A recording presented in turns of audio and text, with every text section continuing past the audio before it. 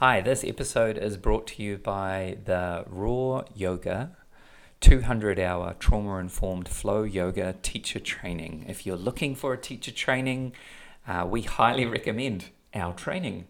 Let me tell you why.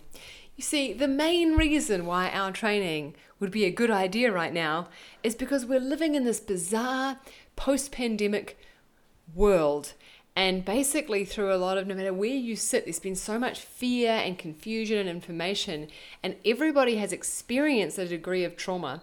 And so to learn about trauma and actually understand what trauma-informed living and teaching and communicating is can be one of the greatest tools to offer yourself, but also those in your life, not just maybe the students you would teach, but in your other relationships. So this training goes well beyond teaching yoga asana and is an opportunity for personal transformation and understanding how to support others in their challenges and fear, really. There's heaps more information about the teacher training on our website, www.rawaware.com. If you click on the training tab, or you can go directly there, www.rawaware.com/200-hour. So that's 200HR, and that will take you directly to the page.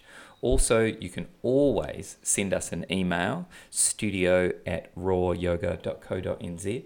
Or you could just give us a call. Absolutely. We'd love to chat about it and let you know kind of what it's all about, and you can get to know us a little more. We get to know you and see if it's the right space to continue your journey.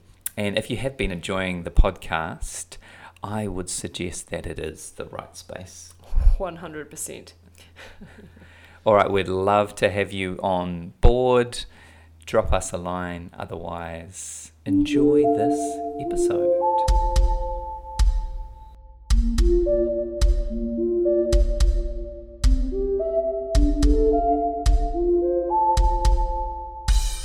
The Radical Awareness Podcast with Nicole and John. Welcome to another episode of the Radical Awareness Podcast. Now, in today's episode, we will be speaking to a dear friend of ours, Jessica Morfin, as she discusses her journey to awareness through the realm of death. And we speak in quite some detail about her brother's suicide and the effects that had on her and her mother as well. I think you'll find that this episode will really bring a new perspective on what is often considered a taboo subject, the subject of suicide, the subject of death in general. But it has been a real privilege getting to know Jess as we have over the past 18 months or a year or so since she's been in our lives, as one day she just walked into our yoga studio and she very quickly became a big part of the community, joining up for our 200-hour and then 300-hour training to become a qualified yoga teacher as a medium to share her wisdom and to share all of her gifts in the world. And we're looking forward to the day that her project of taking her brother Ronnie's story and turning it into a film or potentially a series of films. A great example of how a healing journey can become a very creative outlet, and how a creative outlet can become an integral part of a healing journey. But that's enough from me. We will kick into the interview. So sit back and enjoy this chat with Jess.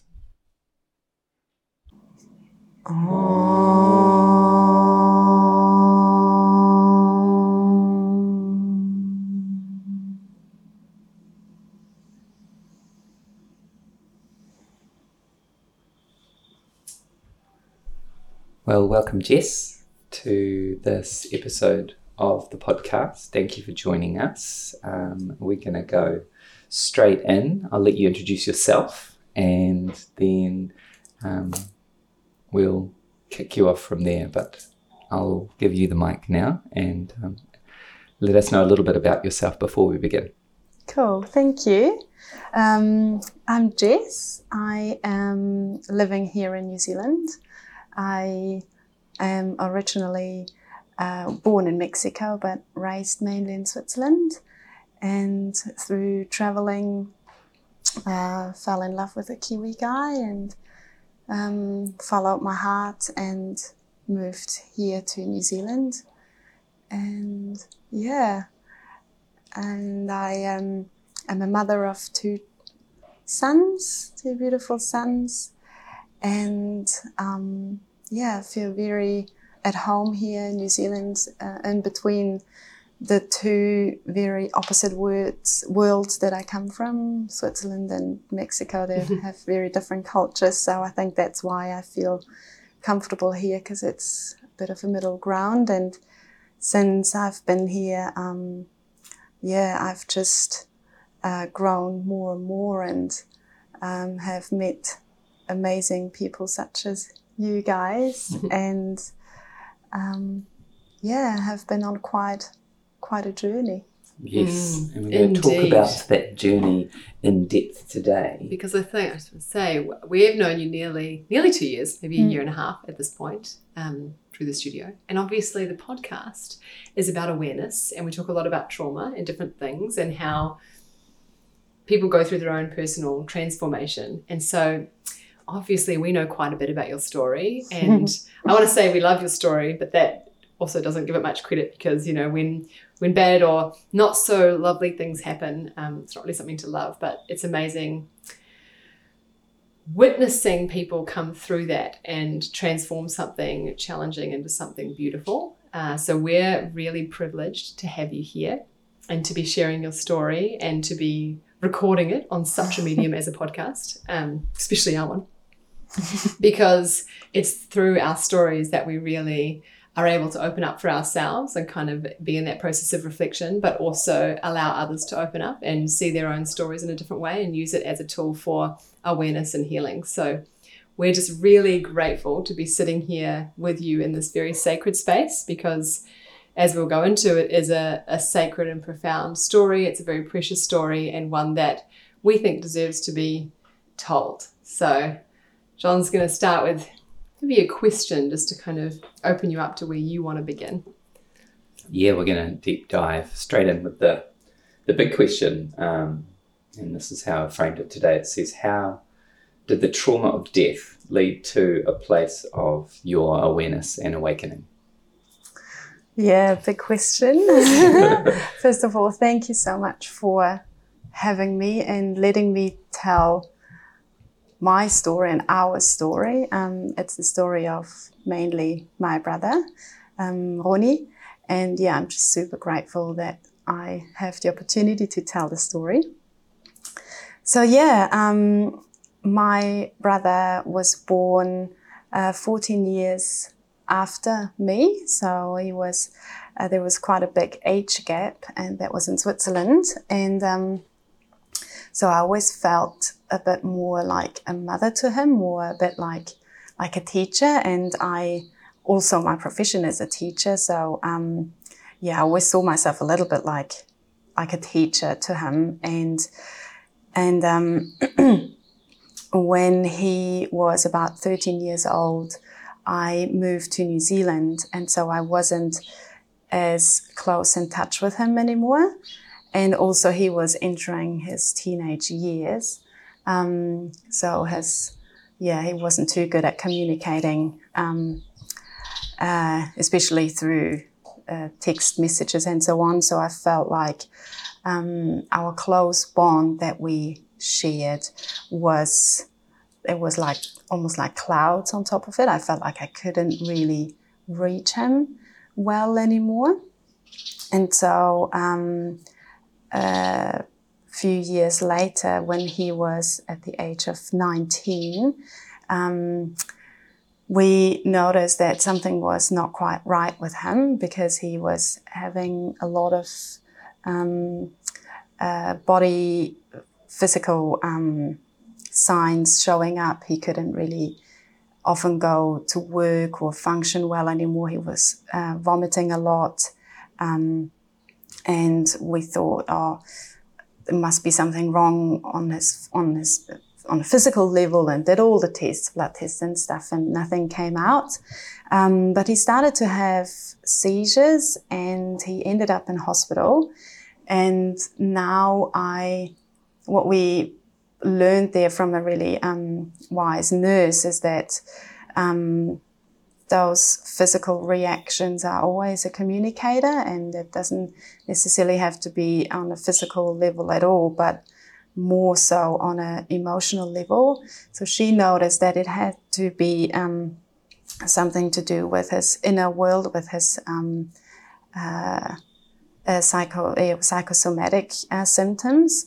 And my mum pressured him to open up what's really going on. And he did for the first time open up that he was suicidal, that he was struggling with depression for nearly 5 years of his young life, so from the age of 14, and that he just has a profound wish to die, to not be on this earth.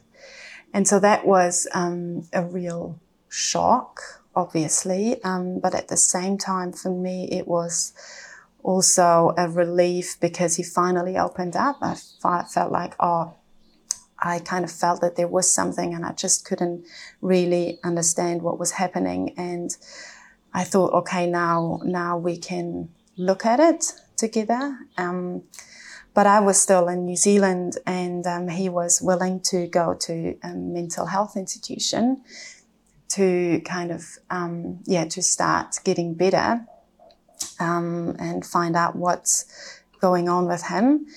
And he went to 2 different mental health institutions, but got released from both of them really quickly. And after his release, he was sent back to live with his dad, and there was a lot of tension in that environment as well. My mum and his dad, they went through an ugly divorce, which was also a key factor for my brother's depression. But yeah, on top of other things, teenage pains and heartache he went through, and mobbing at school, and just living in a confusing world. Lots of things that came together. So we were really surprised that he got released so early and sent back into the same environment as he came from.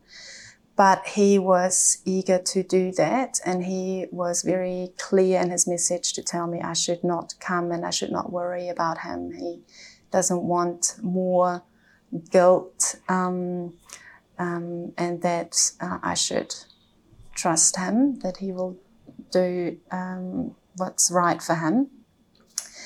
And yeah, my mum was still very panicky, and she realized now it's just not right. And so she involved another psychiatrist that was just her neighbor, and just wanted to have all hands on deck. But the psychiatrist saw him once and thought like, his trauma is nothing really traumatic happened in his life, and didn't really acknowledge his feelings. He was just looking at the story, but not looking at him in person. And no matter the story, that what matters is what he feels inside, and these are real. And so he just, I believe he felt misunderstood on all levels. And 2-3 weeks later, I got a phone call. We were just traveling back from Tauranga, from meeting our best friends, and we were in the car, and the phone was on loudspeaker. We had the kids in the back, and it was my mum on the call, where she had to tell me that my brother decided to end his life on this earth. And that was obviously a real shock. And we talked for maybe about half an hour, 40 minutes. And yeah, the kids were super quiet in the back, which never happened before. But it was this intense moment of disbelief and shock, but also the heart was just cracked open in an instant. And I remember it was raining like monsoon raining. We had to stop the car. Apart from what was emotionally going on, it was just the weather was exactly that. We couldn't move forward. We had to stop. And yeah, it was this agony of I can't believe it. I want to be with him. I want to see him, but also I want to be with my mum. And obviously it's a long journey from New Zealand to Switzerland. I couldn't be there straight away. And yeah, just a lot of feelings and numbness at the same time almost. But through this heart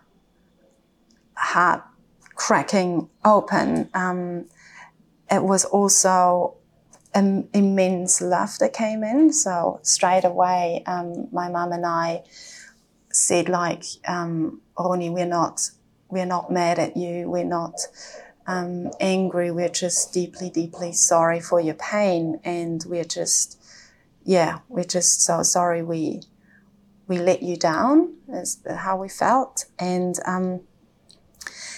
so in the next few days. And the next day we had to pack and obviously fly over to Switzerland. But because it's like all the noise is cancelled out, like something happens. And I think I can compare it to when a child is born. It's quite similar.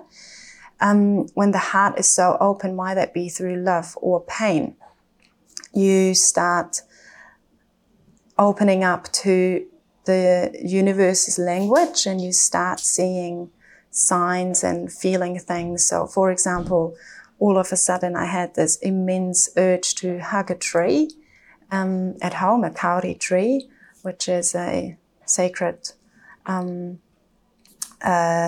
native New Zealand tree, and went to hug this tree and wanted to burst into tears immediately, but this feeling of comfort and all is well and you are completely nurtured and held washed over me, and I couldn't even cry. It was just a feeling of complete relief.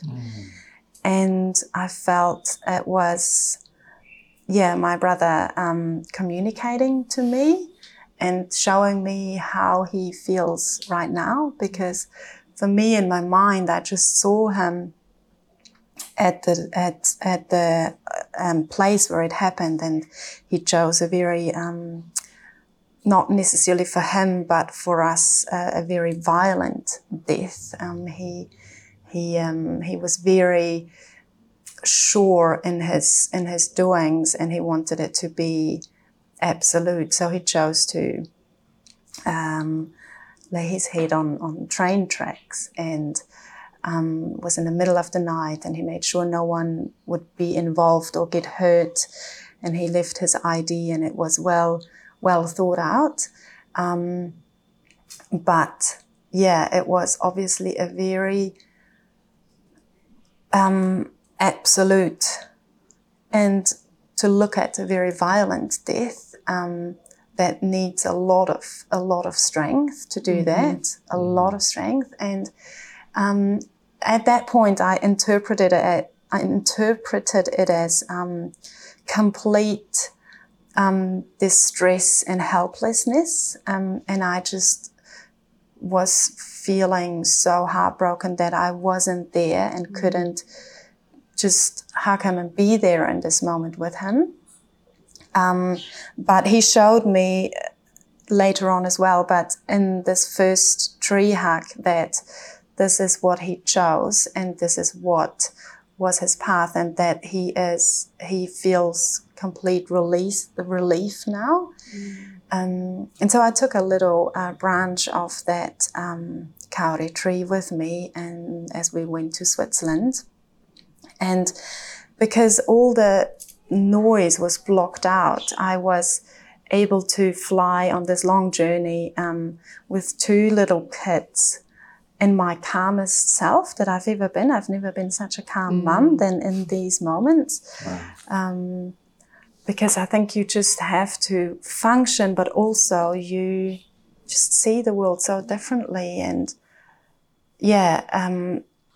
and so the journey went really, really smooth, and we were on the second flight, and there was a gentleman in front of us, and the kids were behaving so well, and it was already the second flight, so we've been traveling already for, 15 hours or something, and knowing that we're going to a really intense event, and this gentleman in front of us was getting really upset because the kids were watching TV and had their feet against the seat, and he was just beside himself. And I didn't say anything back then, and I wish I had. It's like, man, we are on this flight with 2 little kids. It's our second flight. We have another 10 hours in front of it, and we're going to a funeral of my brother who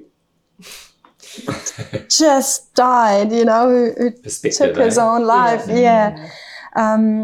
But it just puts everything so much in perspective. And when we arrived there, it was very, very hectic. My partner Murray was looking after the 2 boys, and I tried to kind of hold space for my mum and organising the funeral, which took place 2 days later. And and also to go and see my brother. My mum and I really, really admire that. She was from the start. She was so driven by love. She wanted to see Ronnie straight away, and the authorities said, like, no, you can't do that. It's too much of a shock. But it's her son, right? It's her right to see him, and she can choose for herself. And she was not scared to see him literally in 2 pieces. And she needed to be with him. She needed to wrap him in a blanket and give him all his things that he loved, and just to be with him. And I was quite unsure at first if I wanted to see him as well, but I haven't physically seen him in 2 years. And I just wanted to be there for my mum as well. And I did want to see him, but also I was scared. I have never seen a dead person before. I was always fascinated with the thought of it, but never thought that this would be my first encounter with a dead body. And I'm very, very glad I did, because in my mind, it would have been so much worse than it actually was. And it was really nice to see him and recognize him, and at the same time to feel that, okay, but that's not him anymore. And as I was looking at him in the coffin and touching him, there was this window and this massive tree outside, a beautiful tree, and the leaves were just swaying in the wind, and I could just totally feel like this is where he was, or this is how he speaks to me. And he was telling me it's okay. It's part of the letting go, but trust it, and and just kind of leading with love and trust rather than letting the fear taking over was very healing for me. I think otherwise I would have had nightmares, or I just could not have let go of that imaginary picture that wasn't even real. So then we organized this beautiful funeral. We had washing lines with printout photos and baby clothes and things that got important in his life, throughout his life, drawings that he made, or his headphones and things like that. And just had a beautiful ceremony. And in this ceremony, I was saying some words as well, and then we listened to Spirit Bird from Xavier Rudd. And so because I was writing the announcement for in the paper, and I used this analogy that he was like a featherless bird captivated in this earth, and now he has found his wings and was able to be free again, as free as we wished he could have been on earth.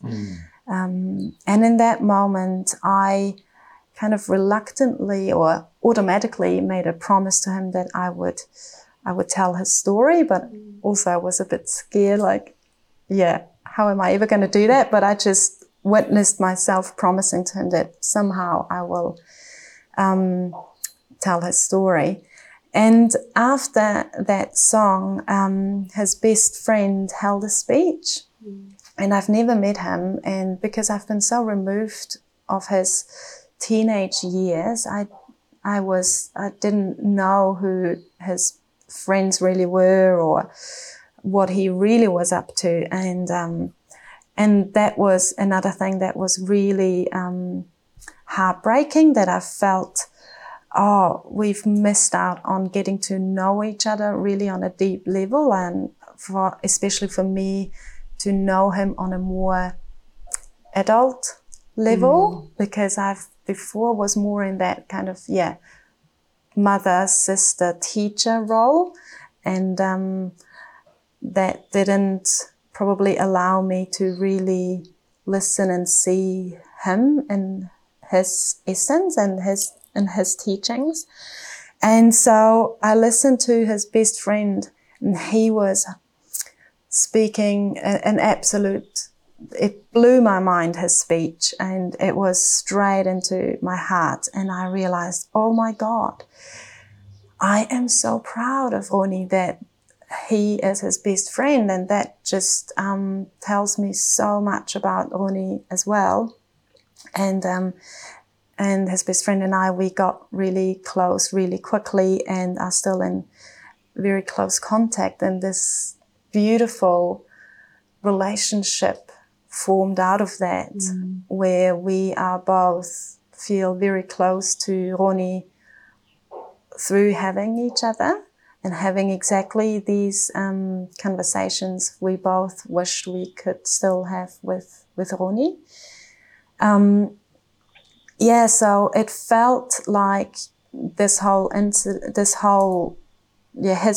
death was kind of a rebirth for me and for many people, for my mum especially as well. And after the funeral, you're still kind of on a high, or you're pumped with adrenaline because of the shock, and you don't, the gravity probably hasn't fully set in. And that takes a long time, and it's reoccurring. But we were kind of left with this puzzle piece and trying to find out, okay, what happened? Why? What was going through his head? What were his last steps? Why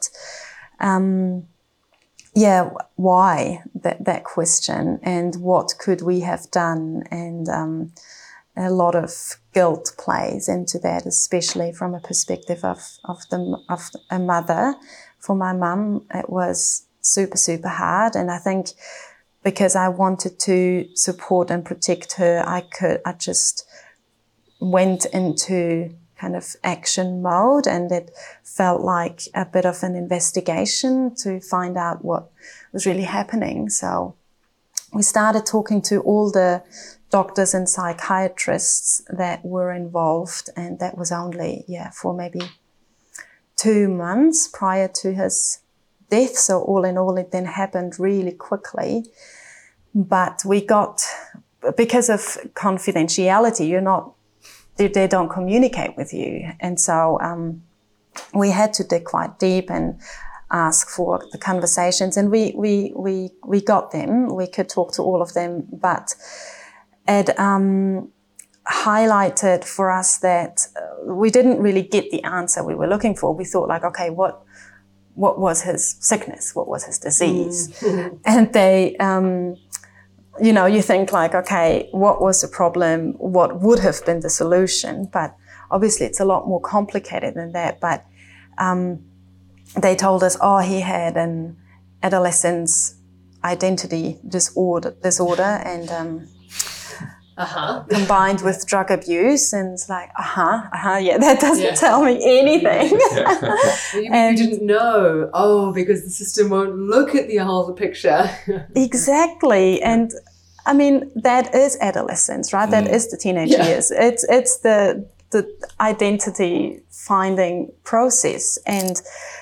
So they just told us what drugs they gave him, but it didn't work before. He was on kind of self-medication before.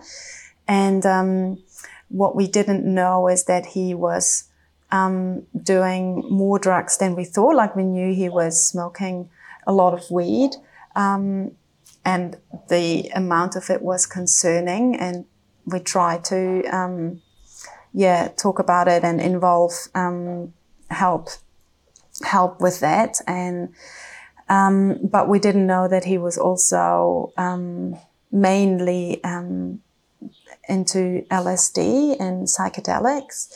And that came quite to a shock for us, because we asked him and he never admitted it. And now we know that he never thought that we could understand. He was very fearful that we would panic and we would isolate him from it, but not really understand the essence of it, or why, or what he gained from it. And at that point we didn't understand yet. So the doctors focused on that. You need to do rehab, and gave him some other medication that didn't work. And they weren't involving his family at all. And we were saying, like, in hindsight, you need to involve the family. You need to involve the environment of a person, because you can't just in isolation look at it, because it's always in correlation with the environment. And confidentiality, yes, but we can still have a conversation all together, and then we can step out and he can say things he wants on his own. And just beautiful. But, it's also that thing that he was, I think you touched on, self-medicating, right? Yeah. It's so easy to say, this young adolescent was taking drugs and being bad. I'm like, no, he wasn't. He did experience trauma, because we all do. And his spiritual health wasn't being nourished. And actually, within many systems of even universities and medicine, currently, to this day, they are using LSD and marijuana as healing for psychiatric, let's call them disorders, but it's more just the human spirit not being fully understood, especially if you have a very wide scope of understanding and is sensitive, like Ronnie is. So he was taking the medicines that would have helped him without the appropriate support, and you've got to wonder, like, when he was even telling these professionals that if they hadn't been lazy and if they'd actually opened their mind to look at what some of the leading research in their fields are, they would see that what he was choosing to use is actually medicine and could have supported. And Exactly. I think I can see it on your face, and I feel it here for us, this frustration that because of egoic, lazy doctors, and I'm saying, and a system that fails person after person, and he actually was leading the wisdom, was trying to say, hey, these things really work, and there's something else to my experience that I want to explore. And maybe it was through the guilt and being misunderstood and being pushed into a corner. He was like, this is the only thing that I can do to wake them up to say, hey, actually, there's another way of being, and just... Exactly. And he was terrified of rehab. Like, he wanted to, he acknowledged and noticed that he was getting addictive, and he wanted to stop that, but also he knew he can't. It was his survival strategy. He needed it. Yeah. He needed it.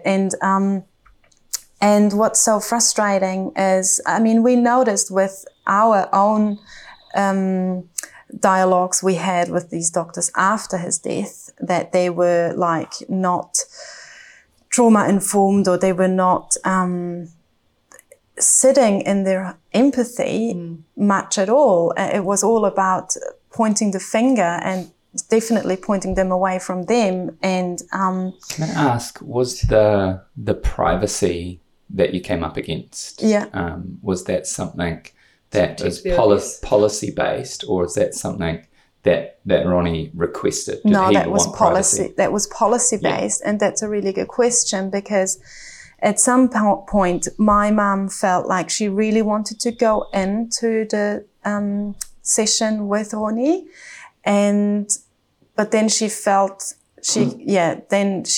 she didn't insist on it, because she felt, well, he is in good hands. He's in professional hands. And we trust these people, And we right? trust these people. And that's one of the biggest learnings that my mum took away from that. Like, don't give away your power to a certificate. Someone with a certificate, or someone with a with a title. Capital letters behind their name. Yeah. Who's known someone for X amount of minutes rather than X amount of years. And the system is based on pushing blame.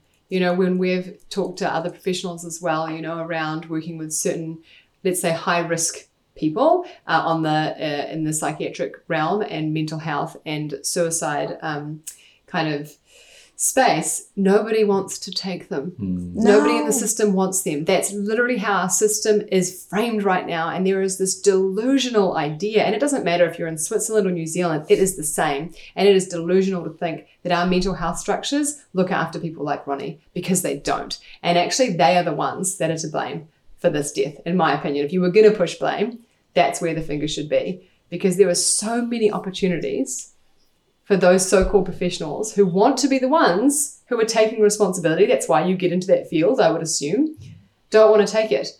And then even afterwards, to discredit to the grieving family, to discredit and still push a finger and to still push blame is so disturbing and so violent and so against any oath to not do harm. I'm like, they're in the medical profession. If the oath is do no harm first, where exactly have they done that? Yeah. And you and your mother I think consider maybe to that. themselves. Yeah, to themselves. Protect myself at all cost, whilst being in a field where I'm supposed to be helping to serve the population. And this is where I get very ranty, because all of our structures and systems are based on these foundations. And it should say, do harm first and protect yourself, and then take all the money and push their voices aside. Which is why this story is phenomenal, because Jess and her mum have done the opposite. You're like you just said, we're taking our power back. Yeah, and that's one of her biggest regrets, that she didn't listen to the biggest power of all, the mother instinct. She discredited her own mother instinct because she didn't feel worthy or wise enough to trust that more than, especially a Swiss mental health system. It's supposed to be so good. But it always comes down to, and I'm not saying every doctor is, bad. It comes so down to the individual person and how aware they are and how much work they have done with themselves, inner work. Yes, the awareness work. The awareness work. And then they can radiate that.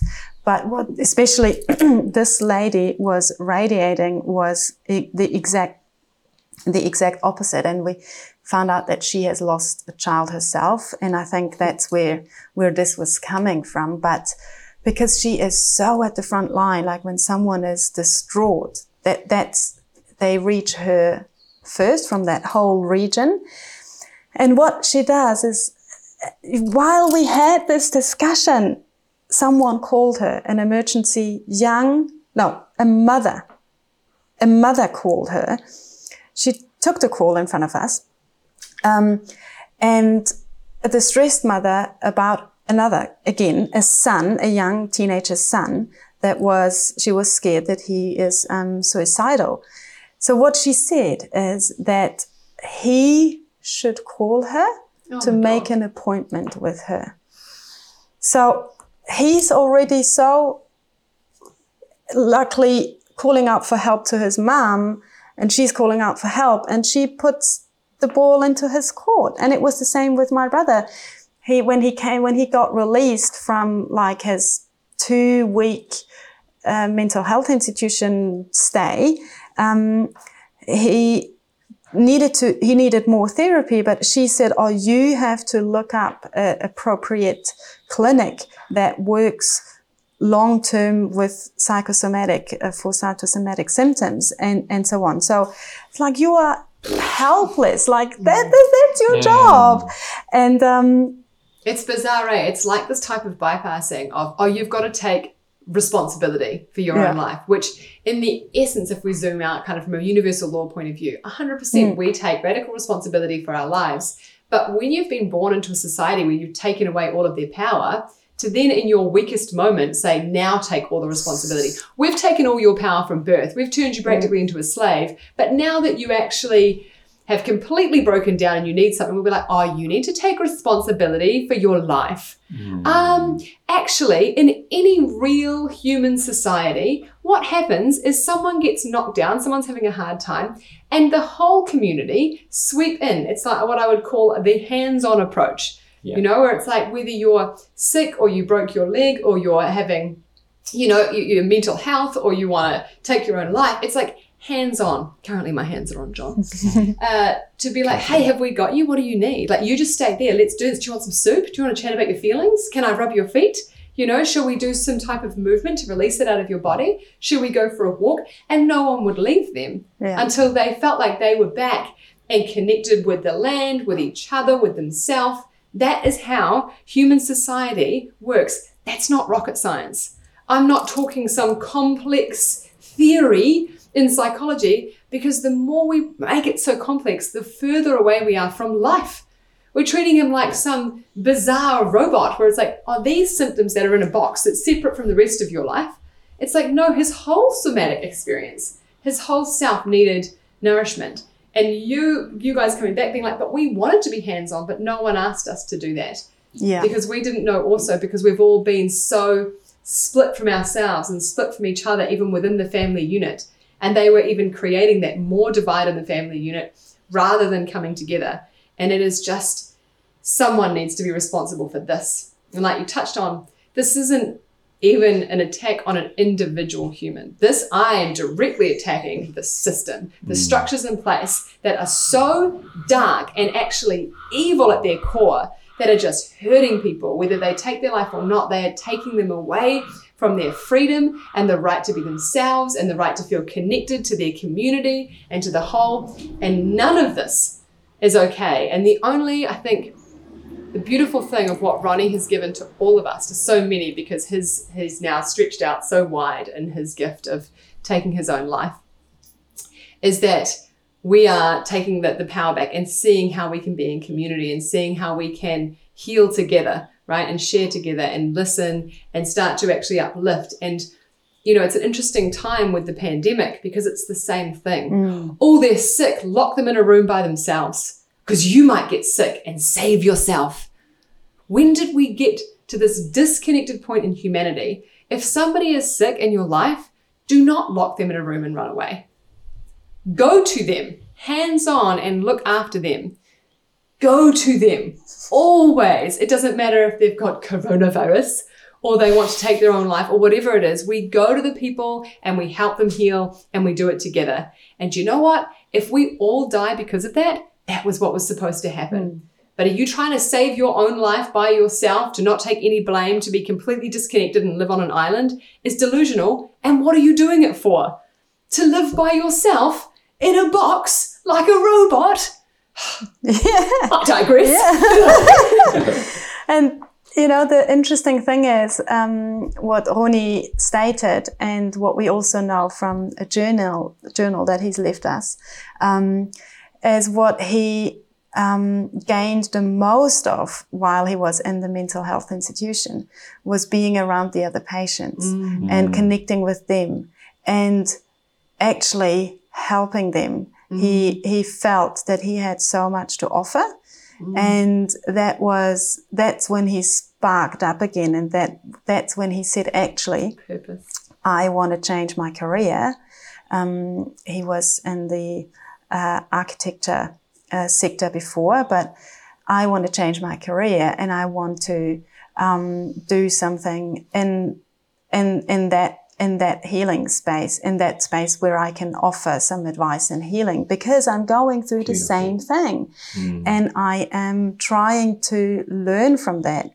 And so he could help. He had a lovely conversation with one of the other inmates, patients, and he was so uplifted from that. And that same lady who spoken before, who is at the front line, she then said, look, because he actually asked if he ever can do a practicum there, and he can start.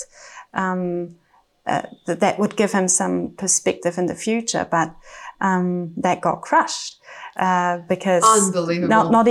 Not even she didn't even get back to him, and it's how probably how can you even think you can do such work when you are sick or mentally ill? But in fact, it's exactly the other way around. Like, you need to have to go through your own pain and understand yourself so that you can teach. He was more qualified, I can just say this without even knowing, more qualified than most of the people in that institution. Yeah. And I know you know that too. And luckily, one good thing is that this lady then half a year later, maybe a year later, she's not working there anymore. So we hope a little drop has landed, and only a little drop, but something that it was important to us to kind of talk about it, and for them to look again what has happened here. And because in the statements he even mentioned that he has a death wish, and he even mentioned train tracks and train. So that was in the written statement, and so that was quite horrific for us to read. But and after that kind of first obvious, let's say, medical side of it, we wanted to dig deeper, and we wanted to really find out and feel and see Ronnie in his essence. So we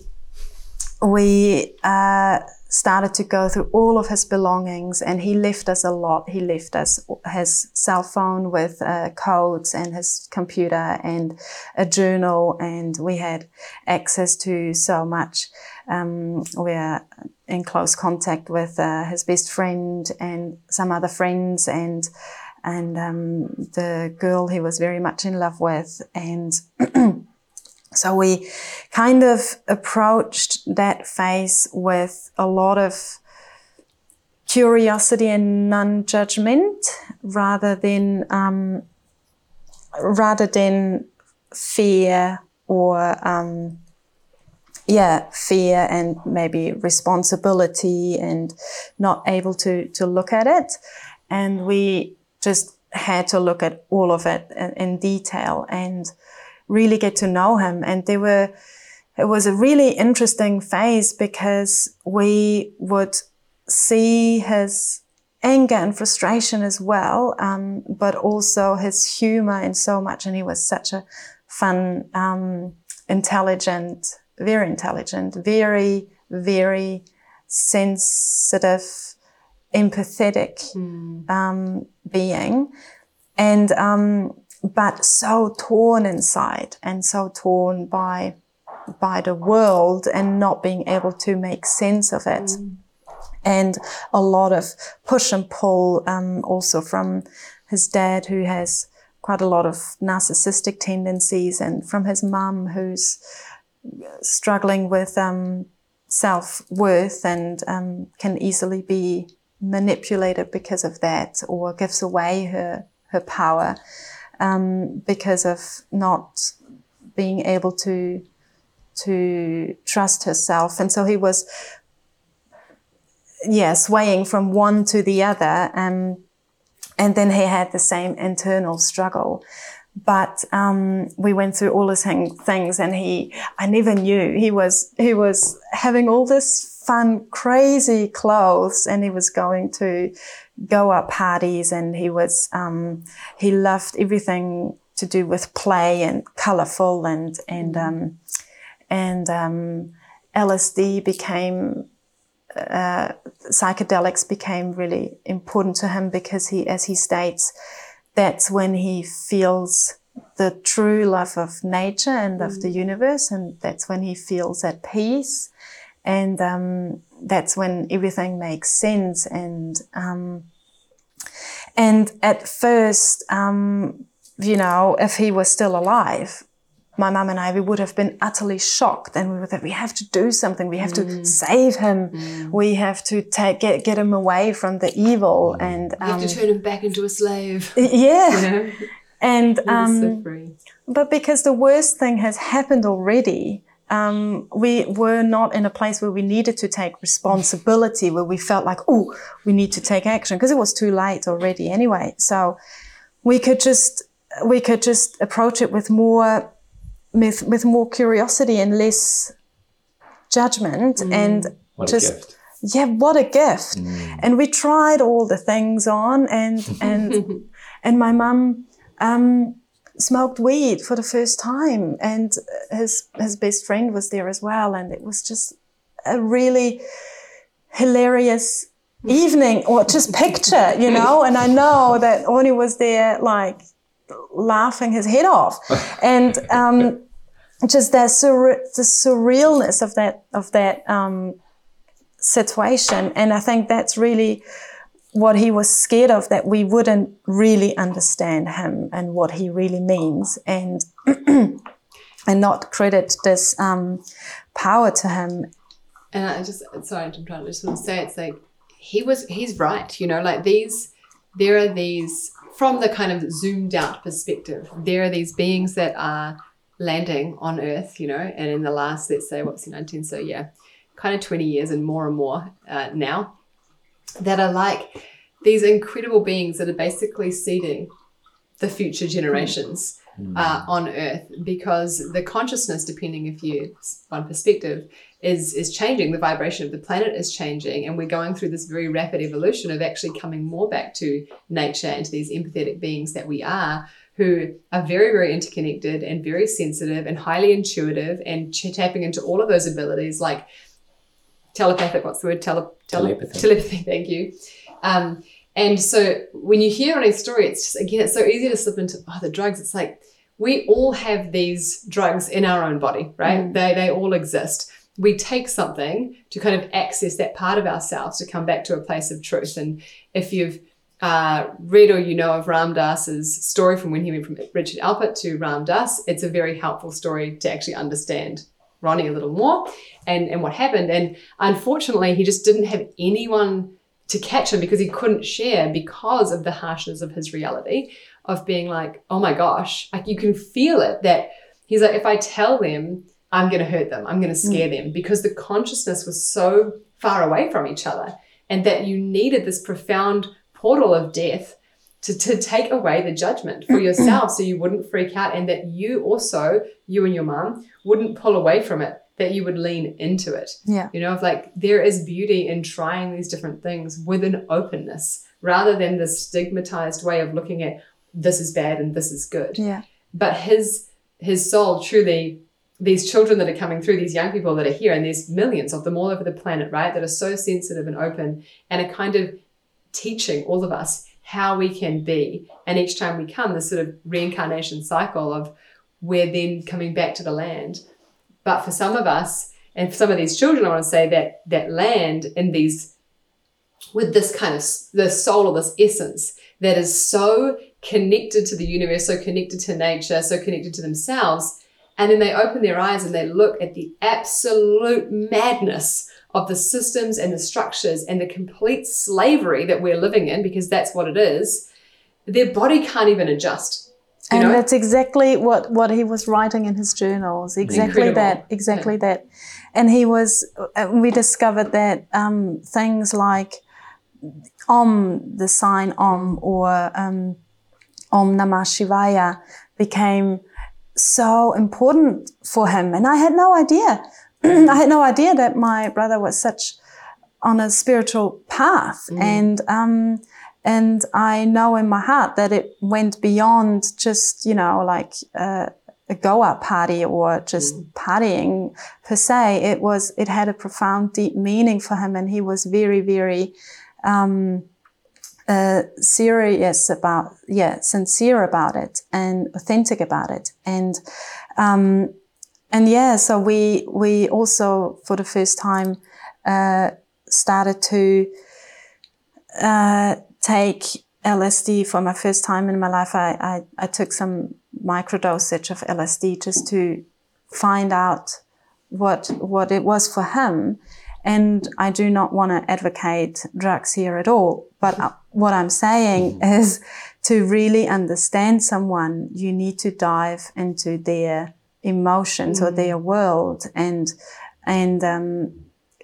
really try to see it with their eyes and not put your fears onto them. If he was alive, I would feel like I've let him down. I did something wrong in my responsibility or whatever. I've led him on a wrong path, or I haven't given enough of whatsoever, that he went on a wrong path.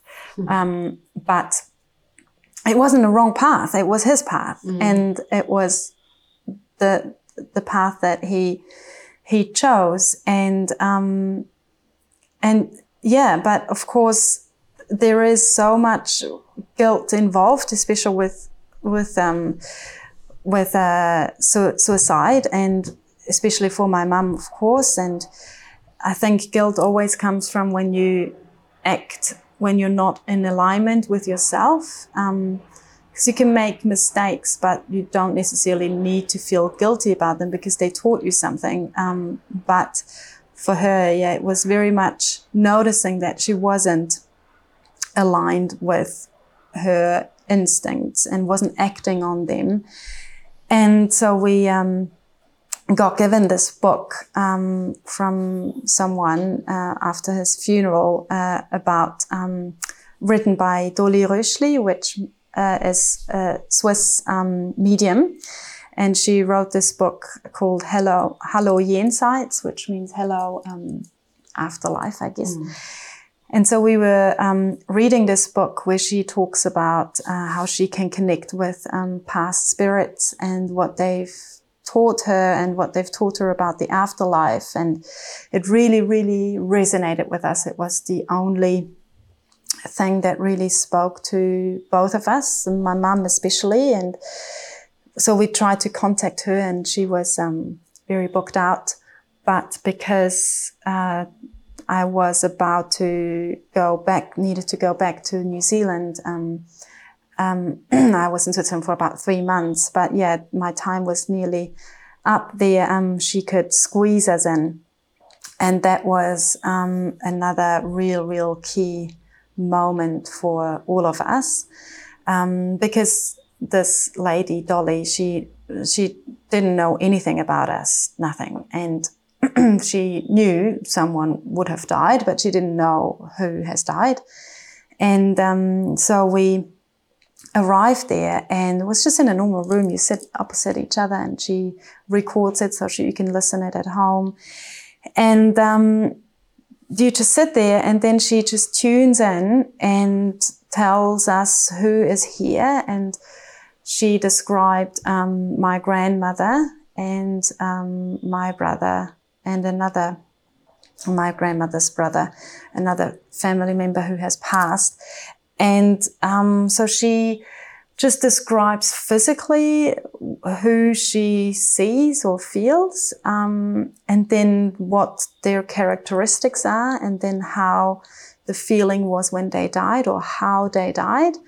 And it was about my grandmother first, and then about mainly my brother, and it was just spot on.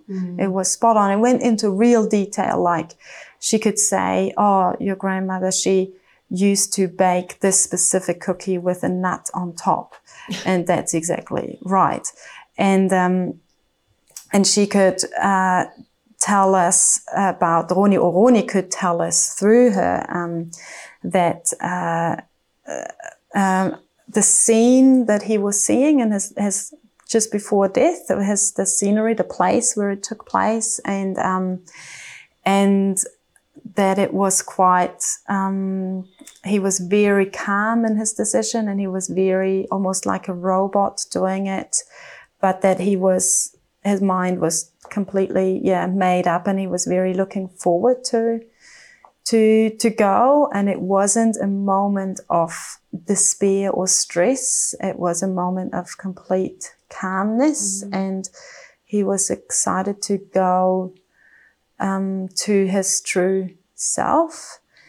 And she could tell us that after his death it started raining, which is all true. She could tell us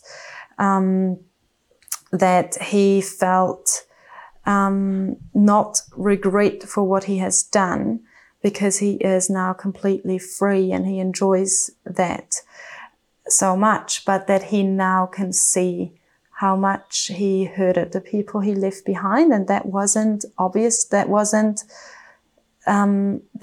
just wasn't present for him. He couldn't feel that before he left. He felt no one would really miss him, probably because also he felt, because he couldn't speak his truth, he felt not many really see him.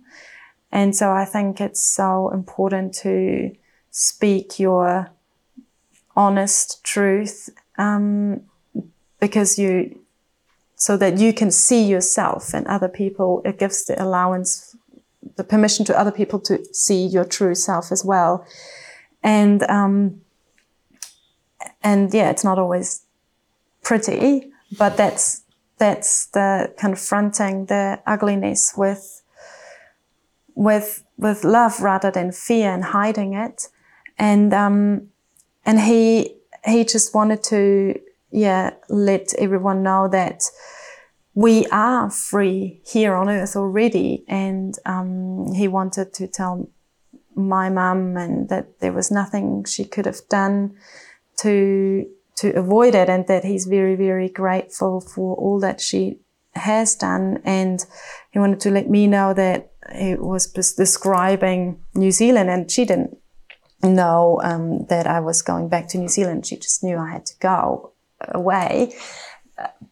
But she described when I'm sharing the sheep, typical for New Zealand, that I should know that he's always with me, and that he wants me to drive in a car, just experience freedom with no top on, and drive through hilly green hills, and so that was his way of communicating, New Zealand, and I should live there in freedom, and that we're actually all free on this earth. And she even mentioned that there is something hidden on his grave and in a little box, and we didn't even know. But after that, we went to his grave, and there was, sure enough, hidden a little box, and in there was a necklace. And Dolly said, or Ronnie said through Dolly, that that necklace doesn't belong to the grave. It needs to be worn. And this necklace was from his girl that he was very much in love with, and they were never really together, but she had deep feelings for him as well. And but she was in a relationship, and she never wanted to give that necklace to her actual partner, so she brought it on the grave to Ronnie, but he wanted that she wears that necklace and that she moves on with her life and lives her life and fully, and that he is with her anyway.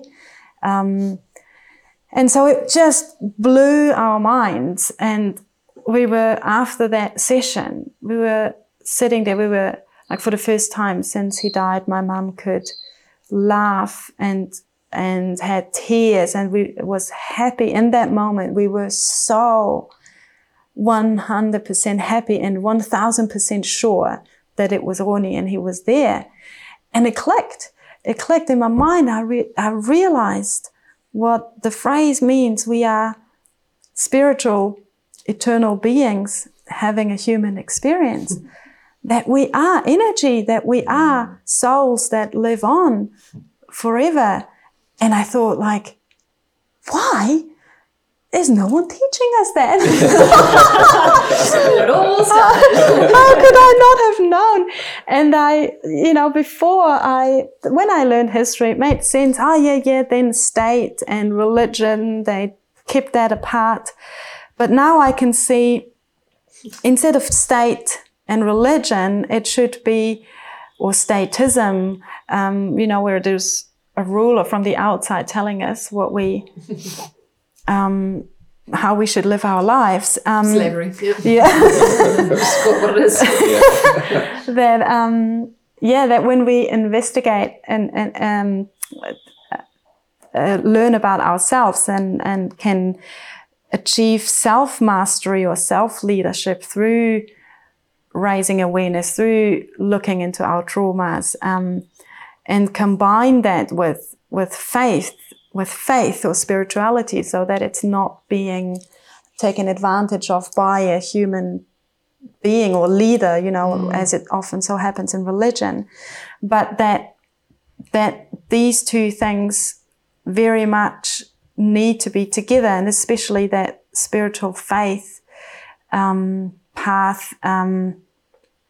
If you like, it can be so detrimental and so confusing, and you lose your purpose of life, or there's something out there, but you don't really know. And I think that's what ultimately also led to Ronnie's death, that he couldn't. There was no one there to, as you so nicely said before, catch him and guide him and teach him and how these things belong together, and how having faith or believing in God for me, God has a different meaning now. It's not an old man. It's conscious awareness and love and unity, but it's everywhere, and it's in nature, but it's in us as well. It's not someone I need to give my power to. It's actually taking my power back and not realizing it's coming from within. And and it was just this like, oh my God, I see now. And that's when we started to learn more and more about afterlife and what happens after death, and what does death even mean, and looking into people who've had near-death experiences, and talking to other mediums, and learning about the Tibetan philosophy of life and death and things like that. And when I came back shortly after that to New Zealand, I knew, okay, I need to go on this path, and I want to do yoga. And I was always a bit timid of yoga. I thought, like, oh no, I won't be able to achieve the perfect Instagram photo, and do a crazy pose.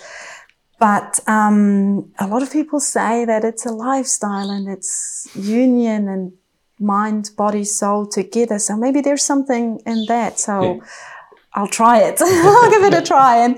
And I knew, Ronnie just guided me on this path and led me straight away to to your yoga studio. And that's when journey part 2 started. But yeah, it showed me that life does not happen to you. It always happens for you. Mm. And when you experience pain, it's always an alarm bell signaling there's a challenge for you for transformation here. And can you listen to it? And can you approach it with curiosity and love? And set your judgment mainly for yourself aside for a moment and follow it. And when you do, you move away from deep suffering and towards a thrilling seek of your life purpose. Mm. And through my brother's story and investigating him, I am closer and closer finding my life purpose. And I realized that when he died, he became my teacher. Mm. And it's kind of a receiving and giving relationship. And I think for me, that's where I want to, keep going, just learning and teaching and learning and teaching. And I think that's what the best teachers, doctors, philosophers, whatever, make. Yeah. Mm. Oh, so awesome. Thank you for sharing part 1. Yeah. There's definitely part 2 and part 3. Okay. Can I ask a question? Oh, go on. It's a bit of a kind of long-winded question, but in this world we exist in, sharing memes and quotes and all of these things that people do in not just the spiritual world, but in this world of trying to understand how spirituality fits into life, there's quite often people fall into the trap of the spiritual bypassing the idea of that everything happens for a reason. My question really for you around that is, and it's probably a question that's very challenging to answer, but how can you come to terms with, or how long does it take to come to terms with the grief stage, the trauma stage, before you can start to open up into the everything happens for a reason stage? Because too often, I think in this world, as say spiritual teachers or people who are on this path and wanting to share it with others, that we rush to the everything happens for a reason statement way too soon. And with something like a suicide, with something like a shock death, not that now hearing the story in a lot more detail, not that it was a huge shock, there was still lots of clues, but how do you get to that stage? What had to happen for you, or maybe what you notice happened for your mother as well, to get you from the shock trauma stage to the everything happens for a reason stage? Yes, a very good question. Don't say that ever to someone who has just, like there were a lot of people coming up to my mum, saying like, oh, everything happens for a reason, or time heals all wounds. Oh, the worst. And and she could not, she just like, she was nearly punching the people. Like, you cannot deal with that. They deserved it. Yeah.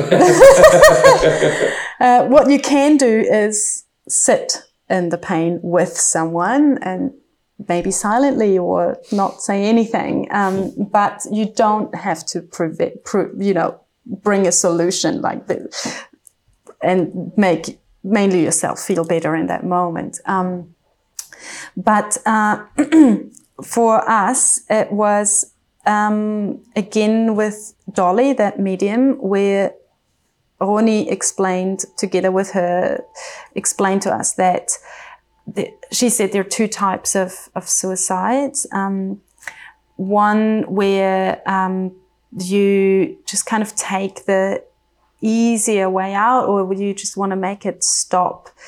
And but you haven't taken that learning from it, and so in the next reincarnation you actually have to learn the same things again, or you keep going from where you've left, and it always leaves a lot of trauma for others around you, and actually usually often accumulates it if you don't really dig deep into it. But there is another type of suicide where it is like, Ronnie said, it was in his soul contract. So he knew he was that this was most likely gonna happen in this life, because that's his way of fulfilling his life purpose, so that my mum and myself and everyone that touches it around it can become aware and can do the inner work that was so necessary. And otherwise my mum would not have done her inner work. And I would not have done the inner work, or definitely not on the same level as I'm doing now, without that kind of portal of that death opened us up to. But it's a spiral. Like I find sometimes I come to this term, like everything happens for a reason, because I can't take the pain at that moment.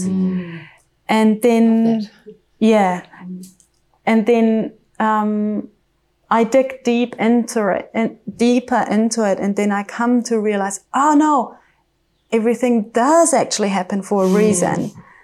But then there's another layer, and it's like, oh no, maybe I was wrong. Maybe I just wanted to believe that because that pain was real. And I still ask myself, was his death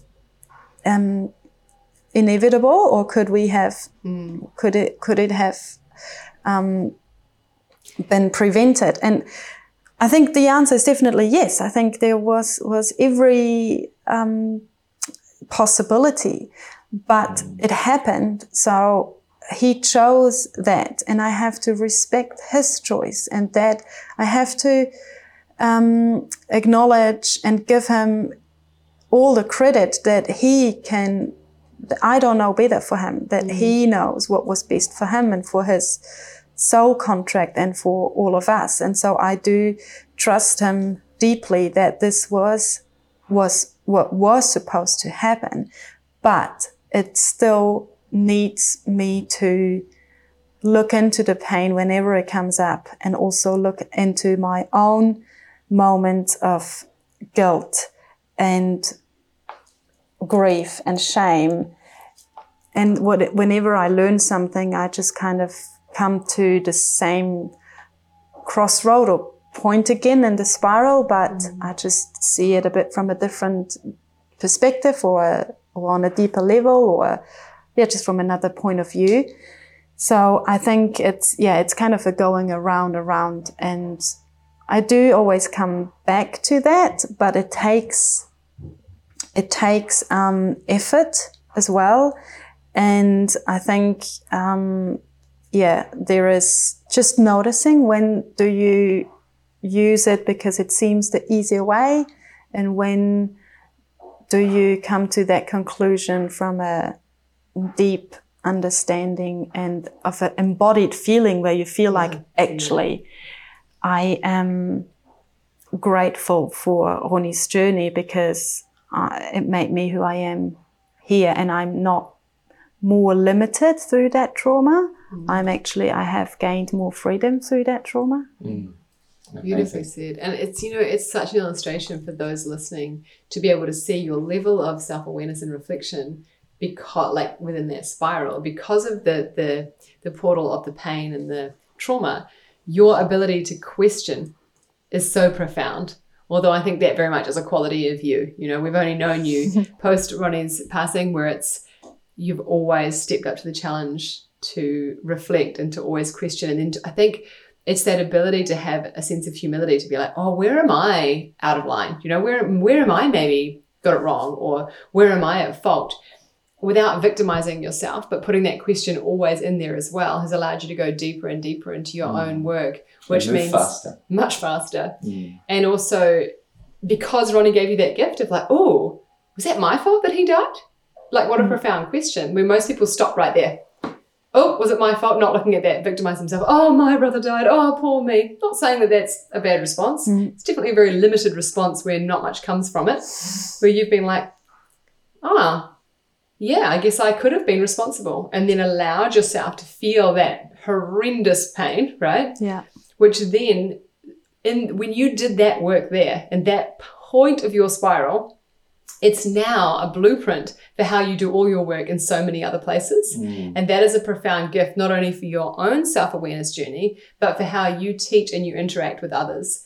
And I think this is the greatest thing, that we're given these lessons, we're given these opportunities to heal ourselves, right? To come home to ourselves, to be in a reflective space, but to then share truth with everybody else. Like you say, we're always the teacher and the student, but profoundly in a very somatic, embodied way, which is what you're doing and what we love about you and are so inspired to have seen and be.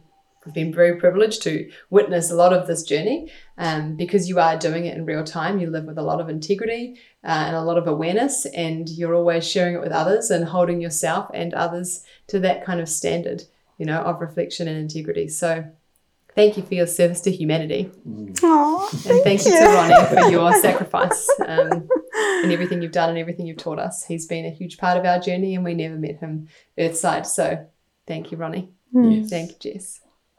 Yeah, at his funeral, I said something, I don't know where it came from, but I've reread it now, preparing for this podcast. And again, with the analogy of him being now a bird, I said, in my heart, I can see how you are spreading your wings and easily become one with the higher healing force until you yourself become that healing force. Damn. Yeah, where did that come from? And that's really what I feel. Yeah. That moment, the dualism merging into the non-dual awareness of all. Yes. Yeah. Quite profound. Yeah. Well, thank you very much for joining us today. And thank you. We're going to put a pin in this as a to be continued because I think it is definitely a... it's a great part too. Yeah. Yeah, very much worth exploring. Thanks again so much for having me, and really and Om Namah Shivaya. Om Namah Shivaya. Yes, Om Namah Shivaya. Thank you, Ronnie. Thank you, Ronnie. Thank you all for Love listening. And we will be back with another episode before you know it. The Radical Awareness Podcast.